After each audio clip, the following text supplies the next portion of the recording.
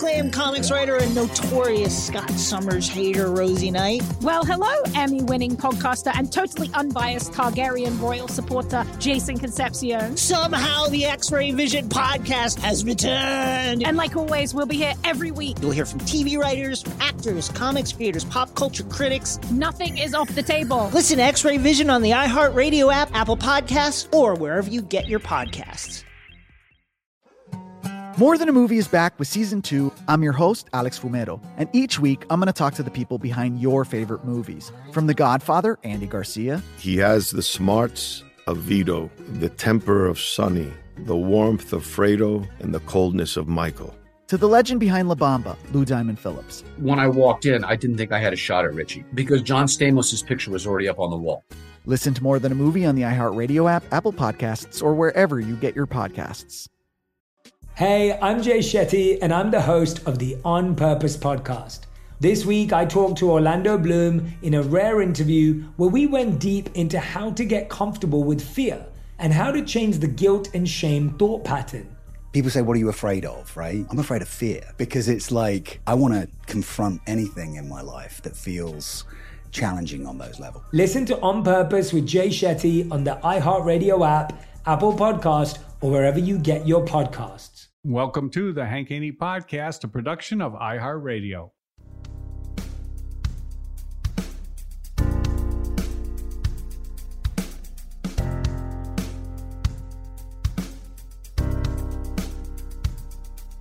Gonna tell it like it really is. We know Haney doesn't give a shh. Silencing critics, eliminate misses. 2 chips never accept on shoulders to get better.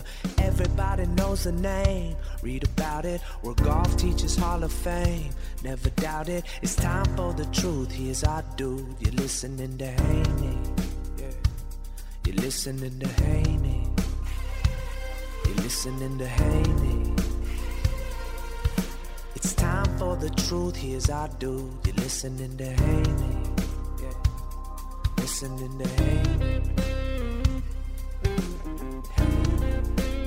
Welcome into the Sunday Sizzle. I'm Minnesota Tim Parachka, bringing you the best clips of the week from the Hank Haney podcast. You can go back to Monday's podcast and hear us react to the crazy finish that was the Sony Open. How did you enjoy the Sony Open? You were texting me during that final round and seemed like you were really into it. Oh my God. Oh my God, Hank. I was going absolutely... Okay, so I'm not a very picky person when it comes to entertainment, okay? I'm not very picky. You see, I'm doing the laughing talker thing. I'm doing the laughing talker thing here, okay? And that was one of the worst things that I've ever watched on television. Like let me put it this way, okay? Dan Hicks said it perfectly. It took 40 minutes to go from for Brandon Steele to go from his putt made on 17 to his putt made on 18. Oh, I know.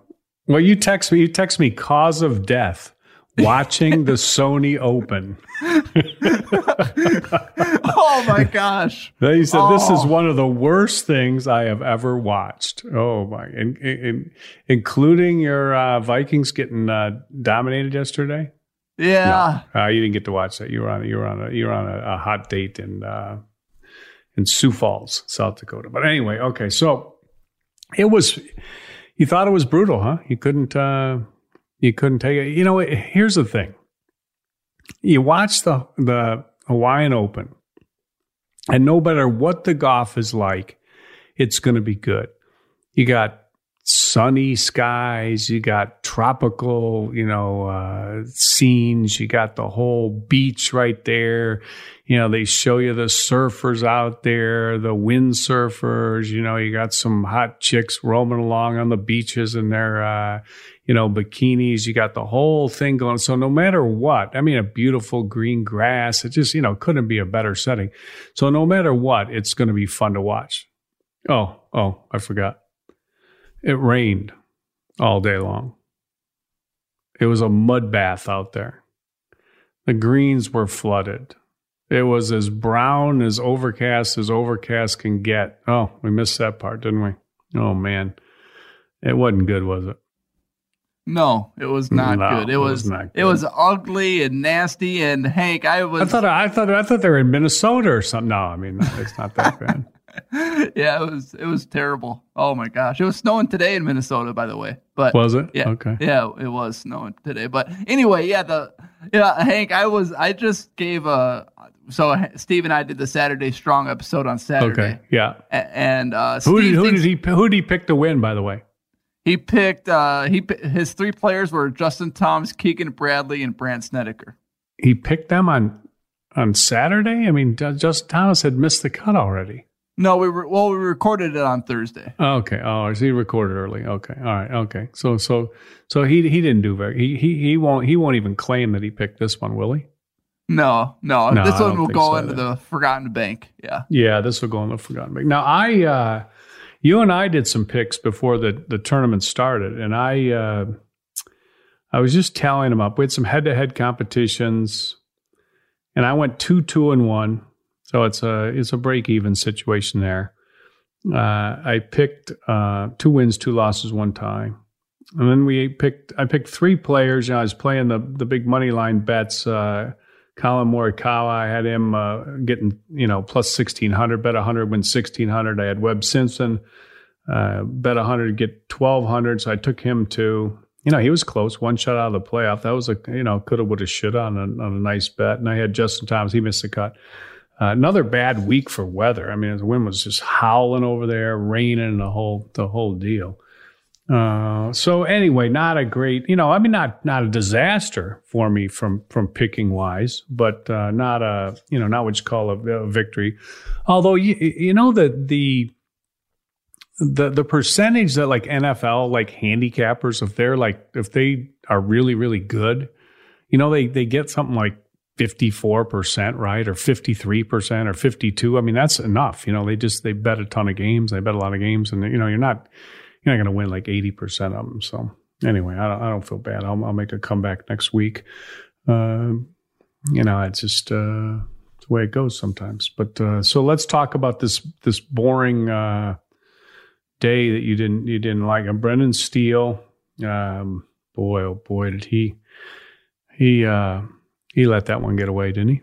Yeah, and that 18. Oh my God. Paul Azinger said at the end, Paul Azinger has turned into a little bit of a sugarcoater. I mean, he goes, I'm not going to say he gave it away. I mean, say what?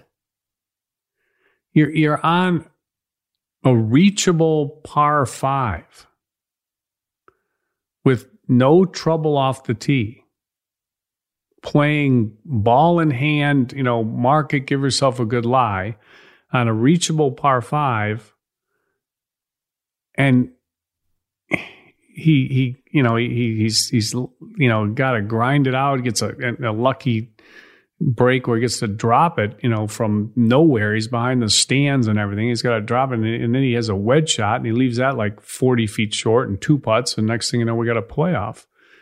And then he gets in the playoff, and he's got 3-wood something wedge in there, and he blows that over the green, chips it like 8 or 10 feet by off of, of course they're analyzing. He's got an uphill lie. This is, this shot will be doable. This is fine. He's got a good lie, uphill lie, blows it 8 feet, 10 feet by. Oh my God, misses the putt, not even close on the putt. And, that's it. Cameron Smith wins, and he's like in shock, and they're like, I mean, the whole thing was just like, wow, man alive. Paul said, I don't think he gave it away. Well, he didn't give it away. I mean, I guarantee you he felt like he gave it away. I can tell you. And then he goes, but he did have one hand on the trophy. I mean, when you have one hand on the trophy and it, doesn't work out, I mean, the other guy, okay, I know, Cameron Smith birdied 18. Oh, a big deal. He birdied a par 5. I mean, really? He got it up and in from a bunker, greenside bunker, a wet greenside bunker. You couldn't have an easier shot, Tim, than a wet bunker shot. It's just not much can go wrong. You got a perfect lie. There's no chance you're going to, he hit it fat off of a wet lie. The ball's going to stop. I mean, just about as easy a shot as you can get. He makes birdie, and that he should have, but I mean, Brendan Steele did give it away. I mean, that's how he feels, I'm sure. I mean, I'm sure he was counting his money, don't you think? Yeah, in the final round here, Hank, his strokes gained putting number was negative 3.6 against the field. Well, that's not very good, as far as I can tell. Now, let's look at the overall. Let's look at some of the overall stats for this. I want to talk to you about this, okay? Because we've been keeping track of this for a long time now. I don't know when you started doing that, but like where people finished on putting. There's always this debate, ball striking versus putting. Everybody wants to tell you the most important statistic is your approach shot to the green, which it's a very, very important statistic. There's no doubt about it. But in terms of winning, when did you start doing this top 10 putting stat? I mean, it was way back when it was right around last year from the PGA Championship when Brooks Koepka won. All right, so there's been exceptions, but not many, and I think it's running something like 80% at least that the winners have been top 10 in putting. It was last week. It was the same deal, and then this week you've got Cameron Smith. By the way, he finished first in putting for the week, 8.2 strokes gained putting versus Brendan Steele. He did not have he had a good week putting too. I mean, he was fifth, so he was just making everything he looked at until the last day. And then he, like you said, he had a bad putting day, but he still, he loses on the putting green by 2.5 shots. And then he ends up tying with Cameron Smith. And you look at some of the other guys that were challengers. Webb Simpson, he was 13th in putting, 3.9 strokes gained. So he lost, by 4.5 shots on the putting green to Cameron Smith, loses by a shot. Ryan Palmer, who had the, lost ball out of bounds, whatever it was on the last hole, ricocheted off top of the scoreboard, kind of a bad break, but a bad shot and then a bad break. And he ends up losing by 2, but he was 24th in putting, 2.5 strokes gained. So he loses, on the putting green by, almost 8 shots or almost 6 shots on the putting green alone.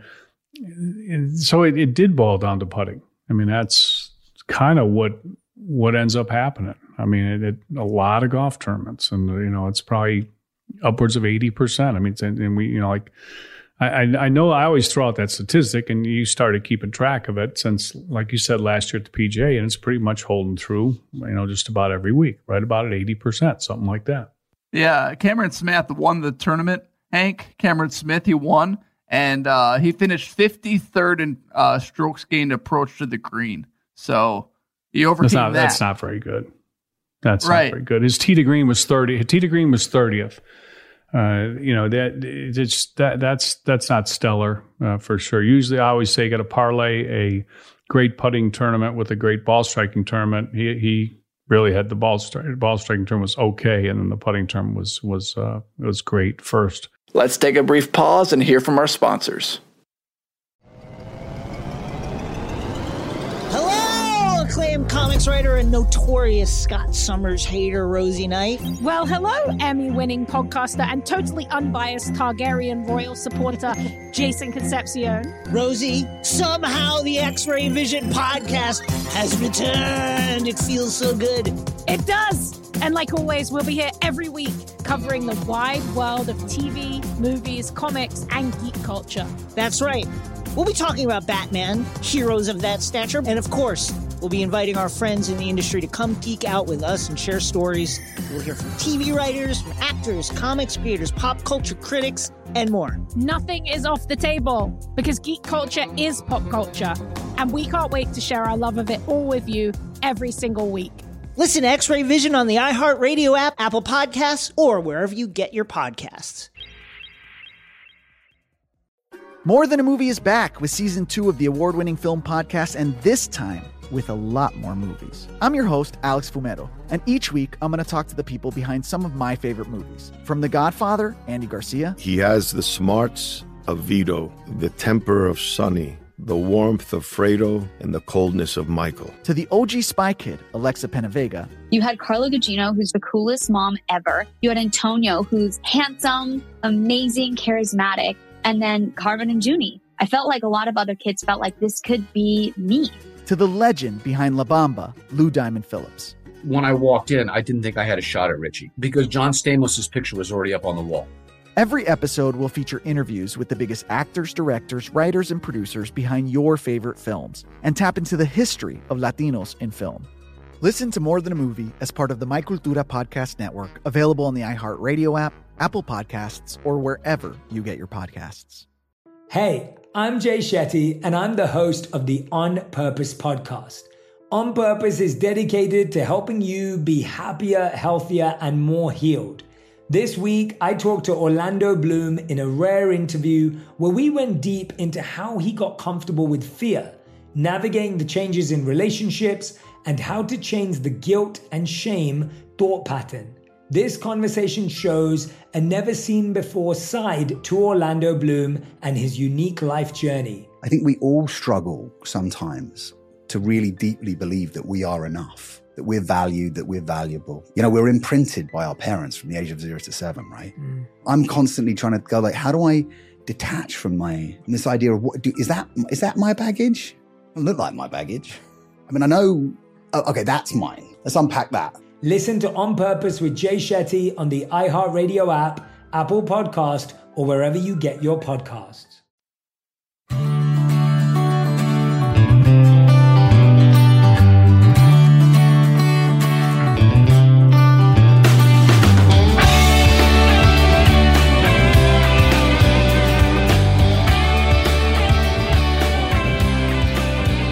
Hank and the Great Predictor reacted and shared memories from the legendary Pete Dye, their good friend. You can go back to Tuesday's show and hear the entire episode on the Hank Caney podcast. Pete Dye passing away. Oh my gosh. He was a friend of yours. He was a good friend of yours, Hank, huh? Oh man, I love Pete Dye.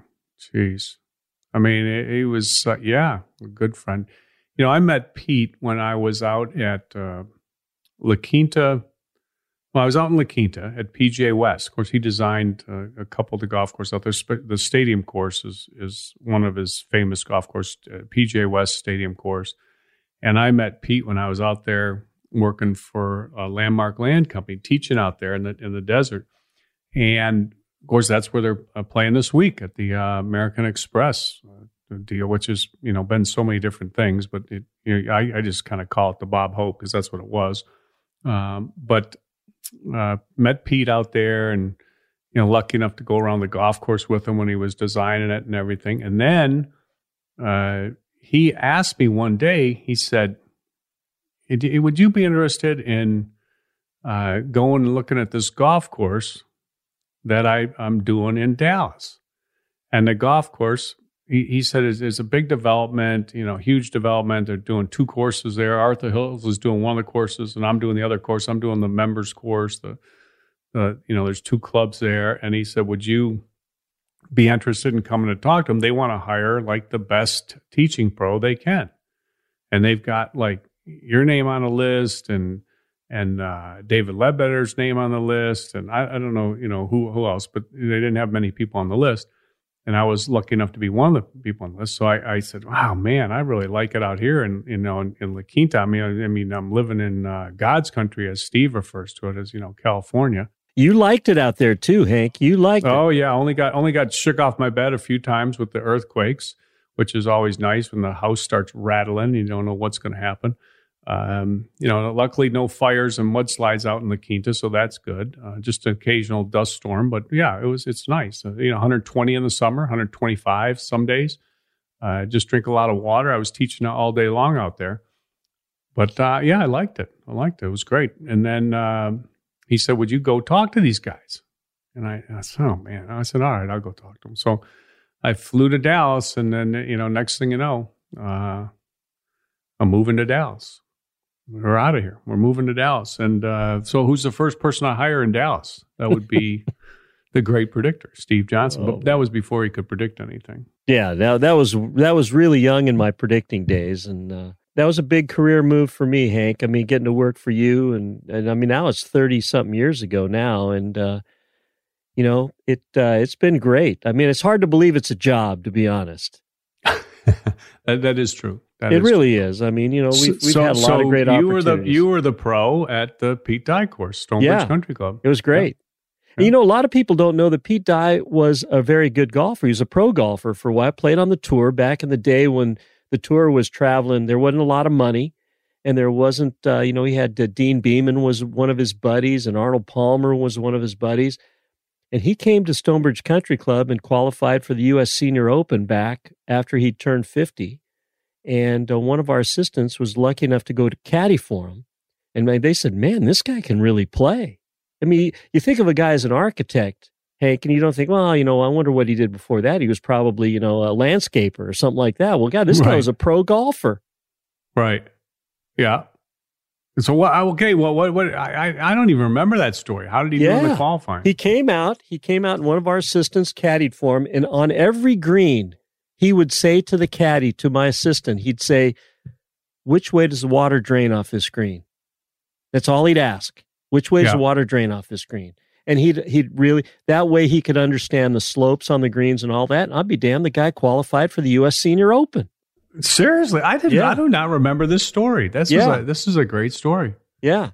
Wow. Yeah, it's unbelievable. Oh, I think he was like 50. That golf course was so, well, I mean, it was hard. There's no two ways about it. And Pete was so incredible with his designs. He would mess with everybody's head. Like, you know, and you know, Steve, because we went around the course with him a lot, and he would say, you know, oh, they're going to, you know, they're going to think they don't have anywhere to drive it, and they don't realize that this fairway's, you know, 50 yards wide. And he made it intimidating, and you know, with big, huge lakes. Of course, you know, it's the same penalty if you hit it a yard in a lake as if you hit it 100 yards in the lake. But it made it, you know, harder to hit those tee shots and those second shots. And I thought that course was hard. But yeah, it was very hard. Yeah, but you know, he designed what people wanted, though. You know, that's what he did. Yeah. Yeah. And, you know, the thing is, I mean, we know him because you'd been around him so much. He helped us with our little 9-hole golf course at the golf ranch, the very first golf ranch. He was out there with you, and he says, hey, Hank, we'll put this, you know, did the routing and all that. And that's where we met David Reedman, one of his big assistants, one of his superintendents. But tell us how much, I mean, Alice Dye, we talk about Pete Dye and his golf courses. Tell us about Alice Dye's influence on those golf courses. Well, I mean, Hank. she was right there with Pete every step of the way, and she passed away a few years ago, and now, you know, Pete is, you know, gone too. But it's just, you know, I mean, they're just two of the greatest people you'd ever meet. And of course, Alice was always somebody that championed, you know, the ladies' game and the ladies' tees, and you know, and you know, nowadays people talk about, you know, playing from the, you know, more up tees. Well, I mean, you know, Pete and Alice were talking about that for forever. They were good, you know, an incredible team together. And Pete would always point out that, you know, Alice had a lot of say in things as well. She had a lot of great, as a matter of fact, you know, she's the one that really told him to do the Island Green, which is like Pete's most famous hole, the Island Green at TPC Sawgrass. But you know, they're just incredible. Their contribution to the game of golf is just, I mean, it will, you know, obviously live on forever. Their sons are golf course architects too, but you know, Pete influenced so many architects. And Steve, you know this. I mean, you know, he did one of his first courses, like Jack Nicklaus did with Pete, was the Harbor Town course, you know, at Hilton Head. And of course, that's, you know, considered just an iconic golf course. Well, that was a collaboration with Pete and Jack Nicklaus, and Pete did, you know, worked with Greg Norman and I mean, all of them, Steve. You know, and when anybody wanted to get into the golf course architecture business, they always went to learn from Pete Dye. And, you know, and Pete was known for building, you know, the railroad ties and really, really hard golf courses. But like I said earlier, a lot of times he just built what people wanted. Like at PJ West, they wanted, like, you build us the hardest golf course there is. And so, Pete went and built, the hardest golf course there was. And then people said, this course is so hard. Well, he got a reputation like that, but a lot of times it's what people really wanted built, like the developers. They wanted notoriety, and one of the ways to get notoriety was, well, let's build something, really, really difficult. And oftentimes he did. But man, he was incredible. And you told that story about our golf ranch, which was the first place that you and I built together, the Hank Haney Golf Ranch. It was just a 9-hole course, and Pete was in town. He came out. He says, "What are you doing?" And we told him we're building a little 9-hole course. He said, "Oh, come out there and take a look today." And so we drive him around the golf course, and he, says, you ought to put this first hole kind of over here. And he said, "Okay, where's the second hole going to go?" And I said, "Oh, it's going to go right here." He said, "Oh, that looks good. He stick a little bunker here." And then we go to number 3, and he said, "Oh man, this is a good hole. It's like, this would be a perfect place for a Dan green." He said, "But you build a green kind of like this." And then we went around the whole 9 holes, and then he got done. He says, and he said, "Do all that stuff, and you can call it a Pete Dye course." Yeah, he was very generous with his advice, and and you did have a special relationship with him because he kind of, around me, Hank, he's an artist, and he was kind of like, you'd talk to him, but you'd know that he really wasn't kind of listening. He was kind of off on his own. He was thinking about something else. But when you guys had that special relationship, and it was neat to see, it was neat to be around it. And he will be definitely missed. He never had plans when he built these golf courses. Like really? He had no plans. He had no budget. Wow. Like when these developers would hire him to build the course, and they go, let's do up some plans. And Pete was like, I don't have any plans. I don't do plans. I make it up when I get out there. Now, what he would do a routing. So, he'd know where the clubhouse was going to be, and he'd know where really when you design a golf course, for the most part, it's 2 loops. So there's a front 9 loop and a back 9 loop. You start off at the clubhouse and you come back to the clubhouse twice. And you just figure out, okay, which way is the loop going? We're going this way or this way with the loop. And he would do that. He'd do the routing, but he never had, like a lot of times in golf course architecture, people will do drawings and they'll build off the drawings. A lot of times architects would, hardly ever go to the property, and they just build right off the drawing that they'd make. And, Pete would do it when he got out there. He'd figure it out. And a lot of times he would, draw holes on napkins and stuff. Like, okay, here's, he'd be at dinner and he'd just, eating dinner. And then next thing you know, he asks the waitress for a pen or something. And he's, right on the placemat, paper placemat, he draws, the 18th hole. Wow. What do you think about this? This would be a good 18th hole, wouldn't it? And he'd bring that with him tomorrow, and he'd get out there and build. And then I remember one time we were out there at the, I think we were at Stonebridge, and I said, "Man, Pete, these guys you got shaping this course, the dozer operators." I said, they're unbelievable. I said, they might, how long's this guy, been working for you? I mean, this guy looks like he really knows what he's doing. Pete goes, first time he's ever been on a golf course.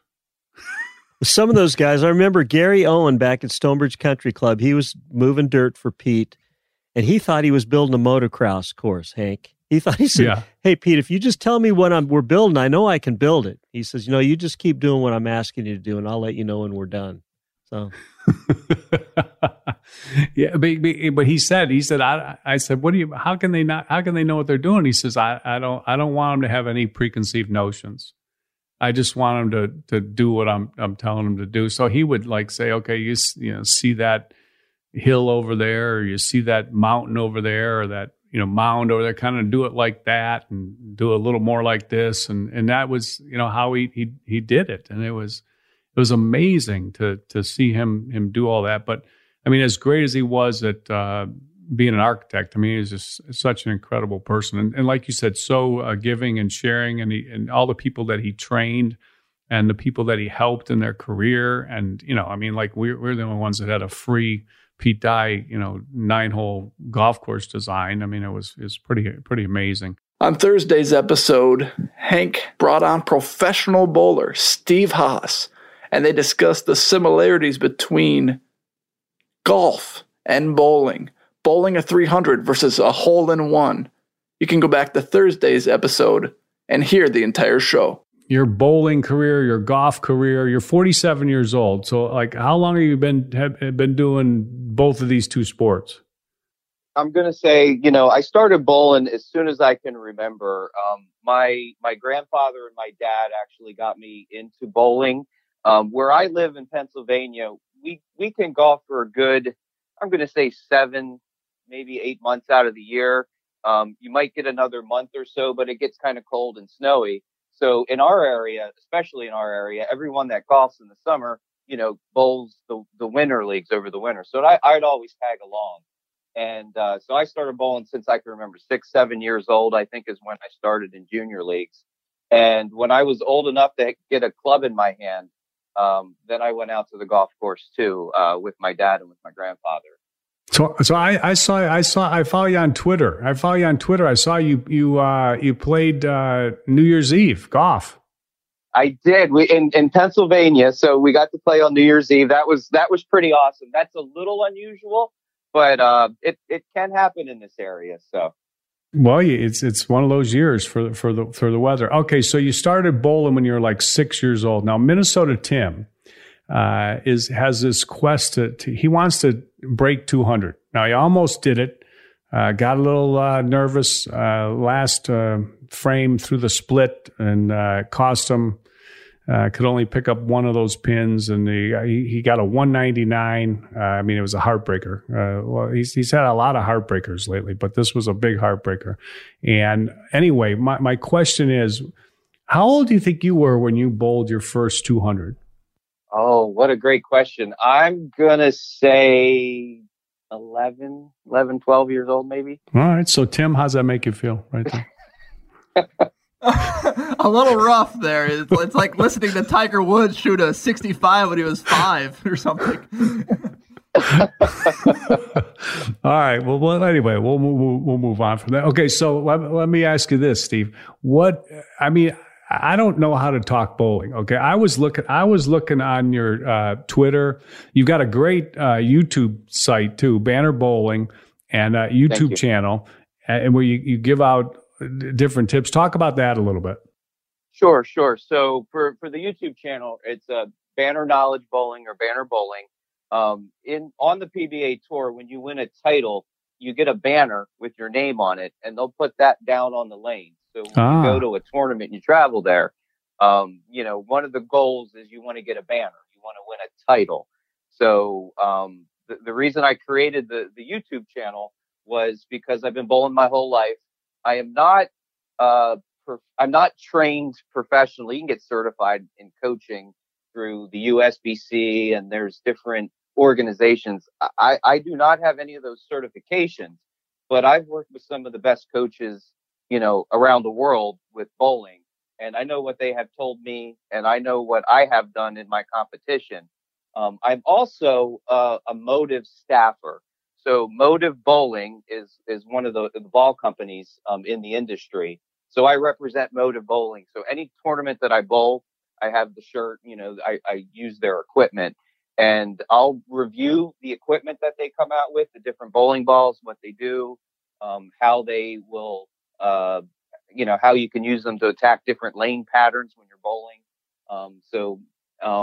And I also do some tips, coaching, things that I have learned over my career on, and I put that onto the YouTube channel. It's crazy. I have, I think, over 500,000 views. Seriously, that's awesome. Yeah, for my videos, I have people from Japan, Germany, reaching out to me, in the United States as well, asking for advice. Can you do this? Can I do that? What about a ball? I'm having trouble with, making 10 pins or what have you. So it's really been a cool way to, communicate with people from, around the country. And when I bowl the professional tournaments, a lot of the times there's pro-ams.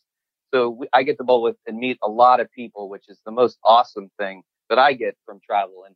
And, you can kind of create those friendships with folks that you've met over the years. And, they follow on YouTube and then they'll ask you questions. And one of the guys who was in the Maryland area was having some trouble, and I gave him a little bit of advice, and he shot an 800 set for 3 games. And he's like, Steve, you helped me shoot 800. I'm like, no. You shot the 800 set. You're the one that put in the work. That's pretty good. That did it. So it was pretty awesome. Yeah, it's a pretty cool way to reach out. When Tim put his video out on Twitter, I tweeted back, now you get 140 characters. It's a little hard to. Yeah, what do you think? What do you think about Tim's style? I mean, it's I don't know anything about bowling, but his footwork, it looks a little funny to me. Yeah, he's I think you called it twinkle toes. Yeah, he's got a little twinkle toes going, doesn't he? A little bit. Bowling's all about balance. Okay. You have a heavy ball that's in one of your arms. So if you think about it, a 15-pound ball that's, if you're right-handed on the right side of your body, and you don't want to fall over. Your brain is hardwired to not fall over. So you want to be able to move through space, as you deliver that ball with as much power as you can. Because think about it, bowling's about knocking heavy sticks down far away. And you want to be able to effectively transfer that power from your swing to the pins.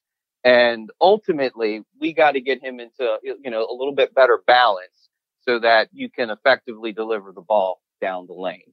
Now, I think you said, Hank, once it's a plan with a goal without a plan. Goal without a plan is nothing but a dream. Yeah. So right now he's at a dream. I think we need to get a plan together, and that's going to help him get over that 200 barrier. I like it. Tim, you taking notes on this tonight? I am taking notes on it for sure. Okay. It's fun to listen to it.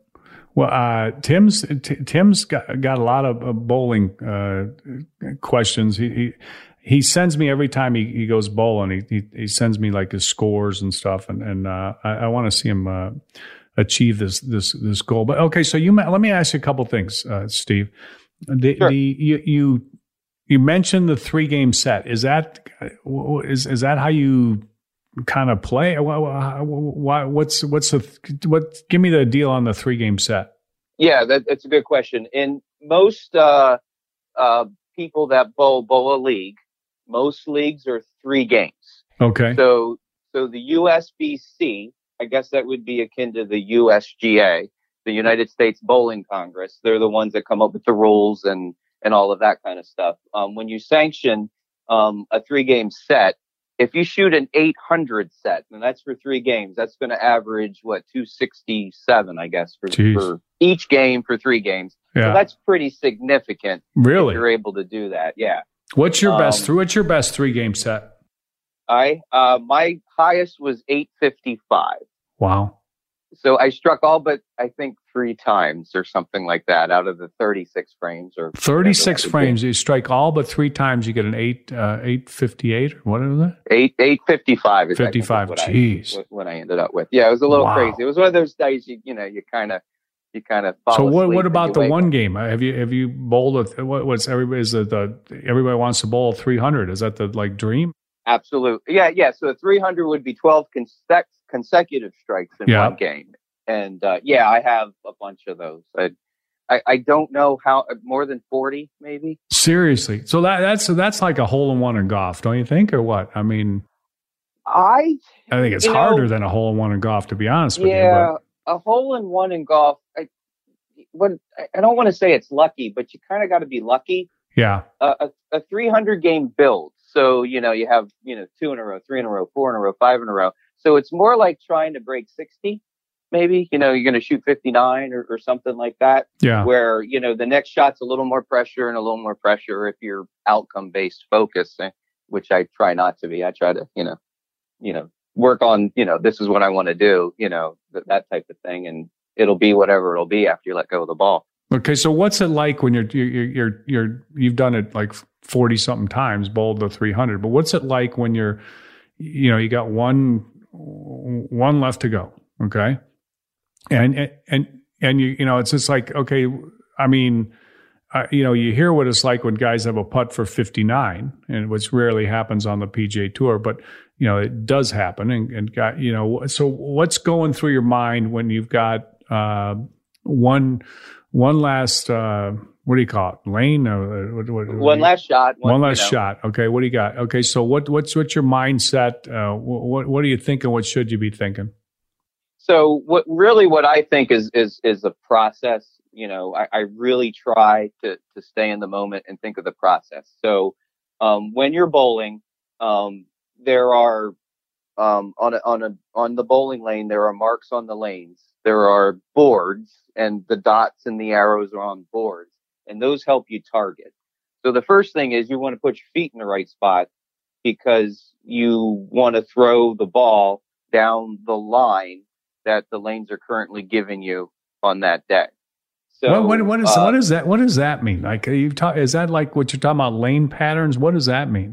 Yeah, lane patterns. That's good question. So I'll make a golf analogy. So if you play my local municipal course, I think it's like a slope rating 116. And let's say I'm a 2, which I am in my league there. I'm a 2 handicap for 9 holes.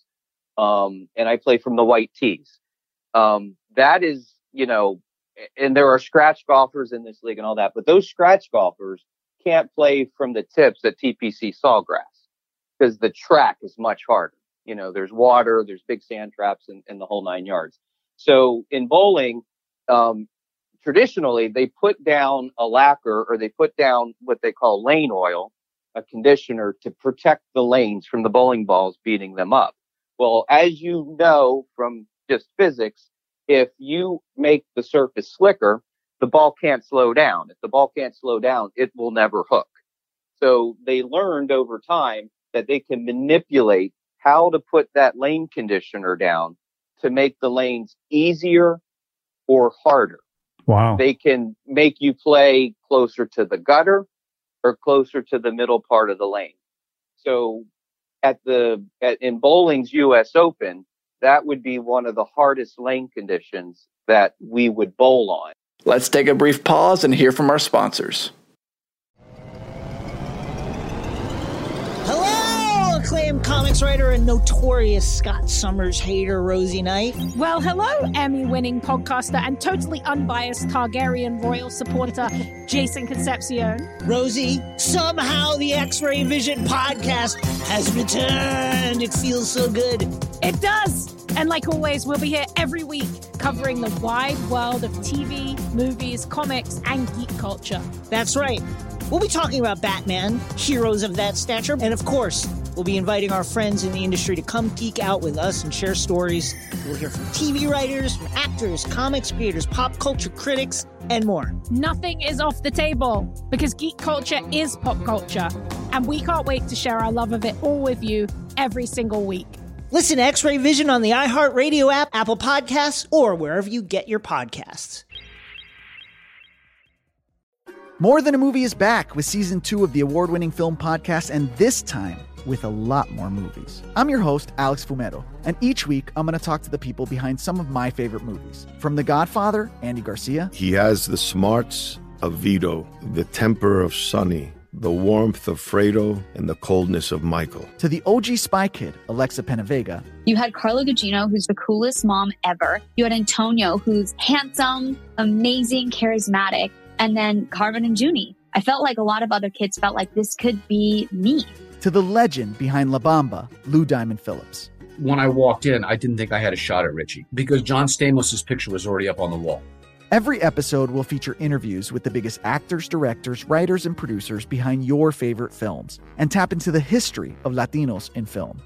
Listen to More Than a Movie as part of the My Cultura Podcast Network, available on the iHeartRadio app, Apple Podcasts, or wherever you get your podcasts. Hey, I'm Jay Shetty, and I'm the host of the On Purpose podcast. On Purpose is dedicated to helping you be happier, healthier, and more healed.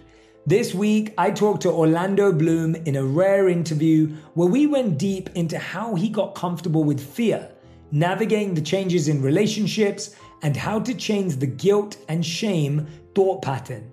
This conversation shows a never-seen-before side to Orlando Bloom and his unique life journey. I think we all struggle sometimes to really deeply believe that we are enough, that we're valued, that we're valuable. We're imprinted by our parents from the age of 0 to 7, right? I'm constantly trying to go like, how do I detach from this idea of is that my baggage? It doesn't look like my baggage. I mean, I know, okay, that's mine. Let's unpack that. Listen to On Purpose with Jay Shetty on the iHeartRadio app, Apple Podcast, or wherever you get your podcasts.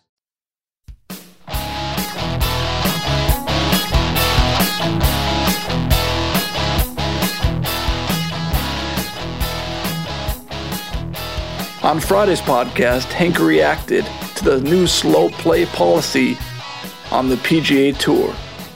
Will it be fixed? Go to Friday's episode of the Hank Haney podcast and hear the entire show. In Hawaii, PGA Tour Commissioner Jay Monahan was adamant that the primary objective is not necessarily to speed up play. He says, quote, a focus on time creates other problems. I don't know what he's talking about there. And then you got Tyler Dennis, PGA Tour's Senior Vice President and Chief of Operations, confirm that's not the focus. The overall round times haven't really changed over the last 20 years, Dennis said, citing research from historical ShotLink data. As such, these changes won't address the amount of time it takes to play a round, especially on Thursdays and Fridays, or the difficulty some events face finishing in the daylight, which has been an issue in the last couple of years. So the PGA Tour has had trouble finishing when we're in daylight savings time, and you got an hour less of sunlight or more because the days get longer as the year goes on. And what the tour has done is they've done a couple things. One, they've shortened some of the fields, which they're doing this year at the Genesis. They're making Tiger's the tournament that benefits his foundation out at Riviera. They're making that tournament an invitational, which means they can have fewer players in it. And as a result, that will get them through in time. The other thing that they've done on the tours, they've had this deal where they'll have a secondary cut. So you have the cut after Friday, then they have the cut if there's too many guys make the cut. Like, normally, they're looking for the low cut is 70 in ties. But if the last place is tied and there's like 82 players that make the cut, well, that's too many players to get them around on Saturday and Sunday in a comfortable time, teeing off, not at the crack of dawn. So what they do is they have a secondary cut and they'll cut it down to 72. So everybody that got cut on Friday, okay, so they're obviously out, but then more players would get cut on Saturday to get the field down to the size that they needed to be down to get the rounds on. So that has been an issue. Now they're saying that this speeding up play and what they're going to do is not something that is really relevant to what they're trying to do, which doesn't make any sense. Of course, a lot of stuff they say doesn't make any sense at the PGA Tour. And it seems like Jay Monahan, every time he says something doesn't need to be addressed. I mean, I can't remember. I mean, he's done this on numerous occasions, though. But he'll say, "Well, that's not an issue," and then next week or next month or whatever, then they address that issue that he said wasn't an issue, a month or two ago. It's like hilarious.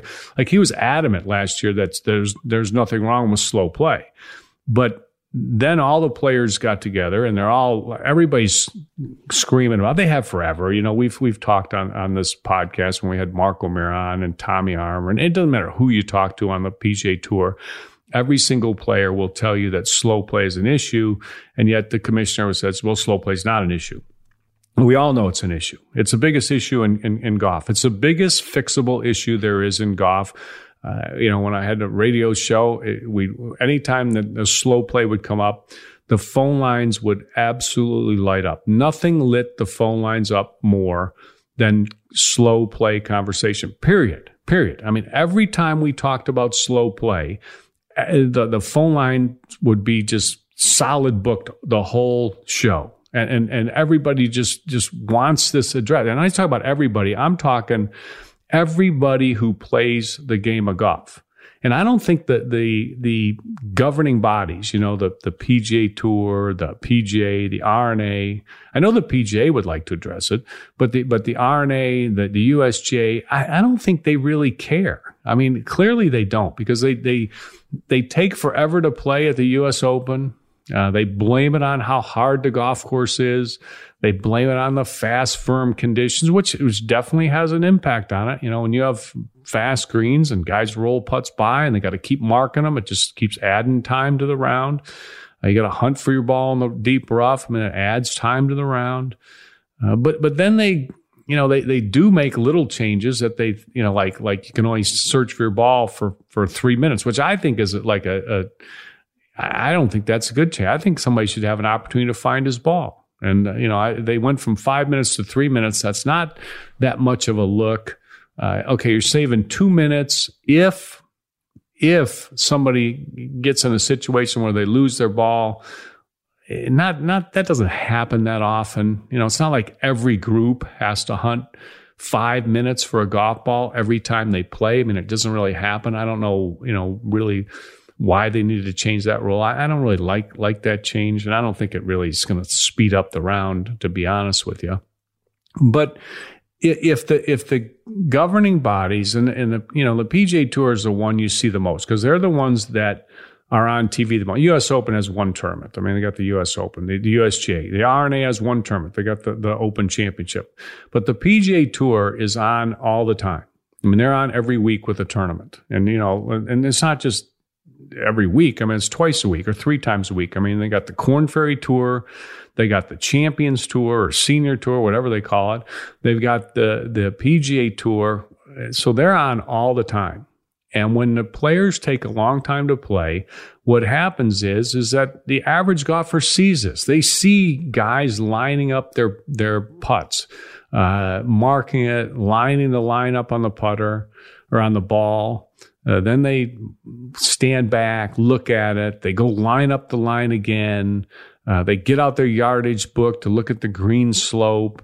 They see them in the fairway where they're over a shot, looking at the yardage, looking at the this, looking at the that, back off, new club, this and that. I mean, they watch all that, and then they see how long it takes to play these shots, and it influences the way people play golf. I mean, you can't expect the average player to watch tournaments on TV and watch all these players playing so slow. I mean, they play in twosomes on weekends. They still can't play in less than 4 hours. They can't come close to playing in less than 4 hours. And, and then you're going to have the average golfer. I mean, he's going to do what he sees on TV. If the PGA Tour and the U.S. Open and the Open Championship, they played in, 4 hours or 3 hours and 4, they should play faster. They're playing in threesomes and twosomes. I mean, they should be playing in 3.5 hours on the weekends. If they played at that kind of pace and that was the norm, it would definitely speed up, in my mind, it would speed up the rounds of golf that average players play. I don't think you can tell average players to play in 3 hours and 45 minutes or 4 hours when it takes them, 4.5 to 5 hours on the PGA Tour to play. I just don't think it's possible. But this is the number one hot button. There's a lot of things that are tough in golf. I mean, it's expensive. That's not impossible, but harder to overcome. The other thing about golf is it's very difficult. That's really difficult to overcome. I mean, it's just that's an obstacle that's it's always going to exist. Golf's a hard game, but the obstacle that golf takes too much time and that it's too slow.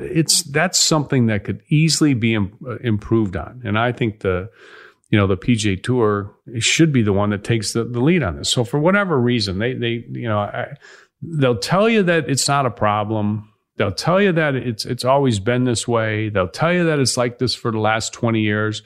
But then here they go. They're coming out with their new policy. So their old policy was that players were put on the clock, which means if your group falls behind, like if you're more than a hole behind, the officials would come up and they would tell the players, okay, you're on the clock. And that means that we're timing your group until you make up the space that's open in front of you. So if you're, if this group is on the 11th hole and they're on the 11th tee and there's nobody on the 11th green, then they said, okay, you're a hole behind. And if you're a hole behind, we're going to put you on the clock. And what they would do is they would start timing everybody in the group.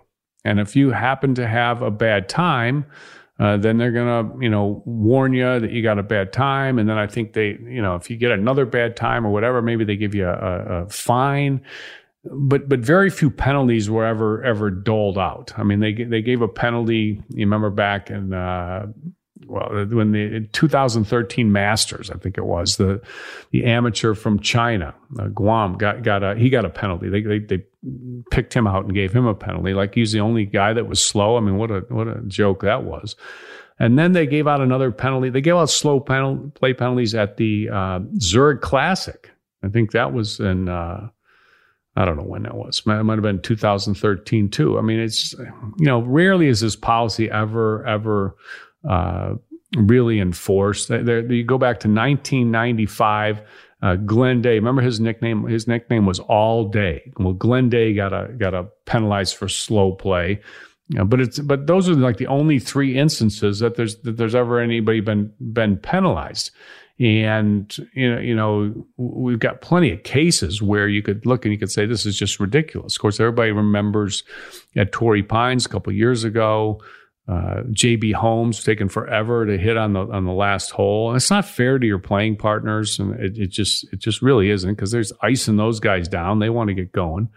And then the big one was Bryson DeChambeau, who you remember when he took just forever to play this putt.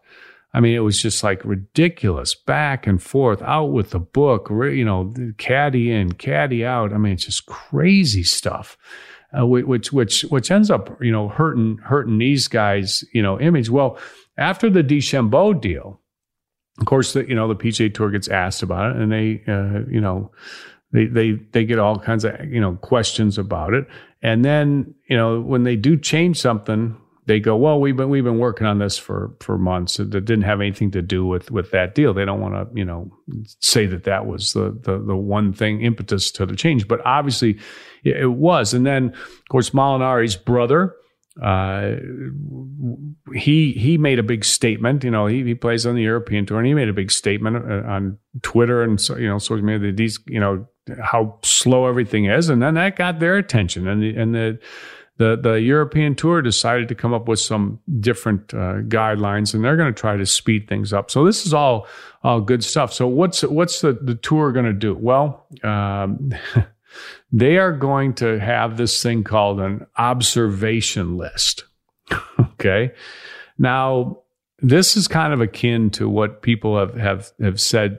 A lot of people suggested that you ought to put a list of everybody who's a slow player, and you ought to post it, like on the bulletin board. Okay, these are all the guys that are slow players. Well, the tour doesn't like to do anything like that. They don't like to tell anybody who they find or who's under suspension or what they're under suspension for, or any disciplinary action that's been taken. They don't want it. So they're gonna keep this list private. Nobody's gonna know about this list. But obviously, everybody will know about this list, because you'll know if you're on the list, and guys will know who's not on the list, and guys will talk, and this will be, sort of kept quiet. Who knows how that's really going to work? But the observation list is going to kind of go like this. Now, what players will make the list? Well, every stroke throughout the round must be played, they say, in less than 60 seconds, in absence of a valid reason. So I don't know, valid reason. I'm not sure what a valid reason is. I mean, maybe you got to look for your ball. Okay, you got the 3 minutes, or who knows what all the valid reasons are. Your ball's damaged and you need a little extra time to check it, or you're checking for casual. Why? I don't know. There's probably many different valid reasons. They're probably going to exploit the valid reasons too. But if you're observed by an official to exceed that time, a player will be timed on an individual basis as soon as he can be notified. So somebody has to see you take more than 60 seconds, and then they're going to notify you that we saw you take more than 60 seconds, and now we're going to start timing you. Now, typically, there's like 3 or 4 PGA Tour officials, probably like 4 PGA Tour officials at every tournament that are refereeing the tournament, which means that there's 2 on each 9, because you got, players going off front 9 and back 9, you got two officials. So how, and they've got other things to do, like, answering questions, because nobody knows the rules. I mean, no one on tour knows really what the rules are. So every time there's any kind of a rules question, nobody wants to get penalized. Nobody wants to get in trouble. Nobody wants to get, be all over social media for, accused of cheating, whatever. So they always call for the official. So you got these two officials, and they it depends on the course and depends on the day, but they're going to stay pretty busy. I mean, it's not like they're just going to, sitting around doing nothing. These guys are doing something. So I don't know who the guys are that are going to do this timing. Maybe they're going to, employ more officials. Okay. This is an expense for the PGA Tour. And I'm sure this has something to do with why they haven't wanted to address slow play, because they cannot address slow play with the exact same number of staff members that they've always had. If they really wanted to address slow play, they'd have to have, to do it right, you'd have to have somebody on every hole. Thanks for tuning into the Sunday Sizzle on the Hank Haney podcast. I'm Minnesota Tim Parachka. You can email the show, hankhanegolf@outlook.com. Call the show, 833-426-5763, extension 801. And you can tweet and follow the show on Twitter @Hank Haney. Thanks for making the Hank Haney podcast a part of your day. Thanks for tuning into the Hank Haney podcast. Listen, follow, rate, and share on iTunes, on the iHeartRadio app, or wherever you get your podcasts. And you can make your thoughts and questions heard by emailing the show at hankhanegolf@outlook.com. And you can also tweet me directly by sending your tweets to @HankHaney on Twitter.